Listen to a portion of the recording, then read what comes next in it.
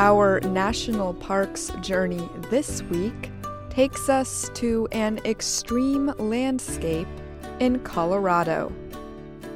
Around us are clear lakes, aspen and fir trees, and mountain peaks that rise over 4,400 meters. Welcome to Rocky Mountain National Park. The vast Rocky Mountains range extends from the western United States up to Canada. National parks in both countries protect many of the huge peaks. Here in Colorado, Rocky Mountain National Park covers about 1,100 square kilometers. Although it is much smaller than other western parks like Yellowstone, it welcomes almost as many visitors each year. People from around the world come to experience its alpine or high mountain environment. In the spring and summer, wildflowers burst to life, and many kinds of butterflies arrive. In the fall, the aspen trees turn bright yellow and orange. In the winter, deep snow blankets the park. Its peaceful alpine lakes freeze over. One of the major sights here is the Continental Divide. The area in the high mountains separates the rivers that flow into the Pacific Ocean from the rivers that flow into the Atlantic Ocean. The Rockies' huge glaciers form the rivers.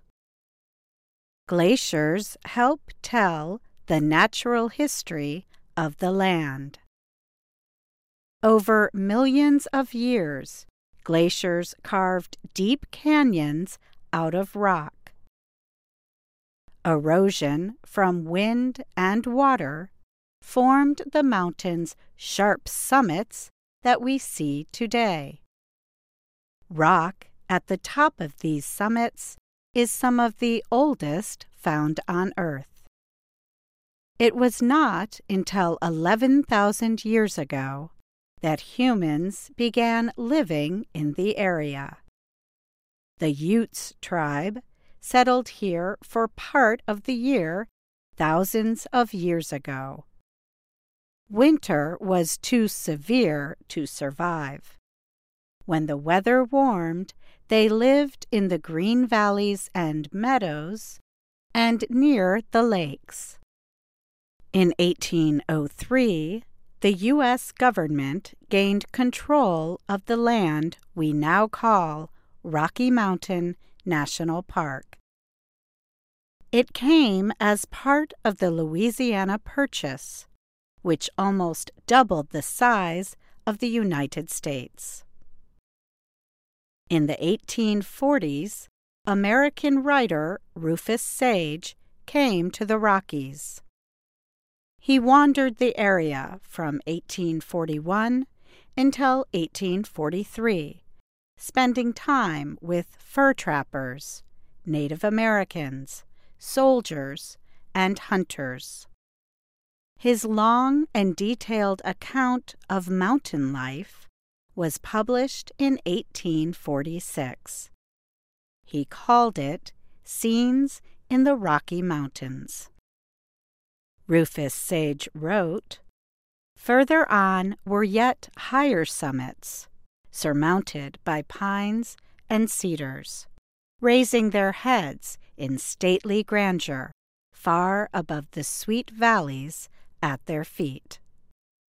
Taken together, the scenery was not only romantic and picturesque, but bewitching in its beauty and repulsive in its deformity. Beginning in the late 1850s, gold and silver rushes brought huge crowds to the Colorado Rockies. Miners arrived in search of the precious metals. They settled temporary cities. One of the best known is called Lulu City. It was settled in the late 1870s after miners discovered silver nearby. By 1880, more than 500 miners lived in Lulu City. It had a meat shop, a post office, and many houses and mining companies. Lulu City was short-lived. In just 5 years, miners left town, seeking other opportunities. Today, some visitors choose to hike to this ghost town, where they will find old cabins and remains of buildings. As more and more people came to the area, concern for protecting the natural environment grew. In 1909, the nature guide and naturalist Enos Mills began pushing for the creation of a national park here. He first climbed the towering Long's Peak when he was just 15 years old.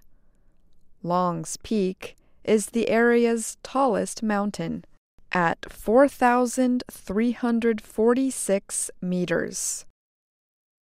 Mills made the hike 40 times by himself during his lifetime, and almost 300 times as a mountain guide. Mills wrote and gave talks about the Long's Peak area to urge Congress to make it a national park.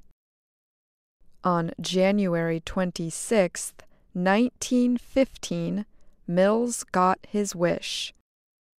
President Woodrow Wilson signed the Rocky Mountain National Park Act to make America's 10th national park. The Denver Post newspaper called Mills the father of Rocky Mountain National Park. Today, more than 3 million people visit Rocky Mountain National Park each year. In 2015, it was the third most visited national park in the country. Many visitors arrive by car. They drive the Trail Ridge Road, which winds through meadows and forests and up the mountains. The road was built in the 1930s during the Great Depression. At the time, many of the western national parks were served by the railway.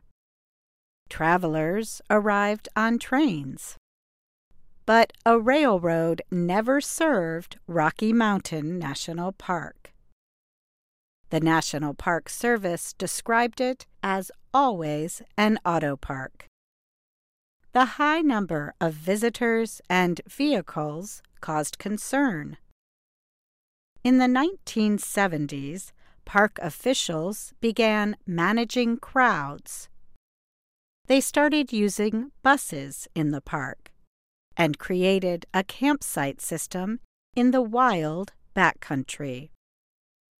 Today, conservation efforts continue. Park officials educate visitors and urge them to respect the natural environment. Rocky Mountain National Park's scenery and wildlife attract huge numbers of visitors. The park has over 480 kilometers of hiking trails. They include challenging climbs up some of the tallest mountains and forest hikes that lead to the park's many waterfalls. They also include trails to crystal blue alpine lakes. One leads to Mills Lake, in honor of Enos Mills. The view of Long's Peak from the lakeside is one of the finest views in the whole park. One of the most extreme hikes in the park is the Continental Divide Loop. The 86-kilometer path cuts through glacial valleys and past lakes and waterfalls.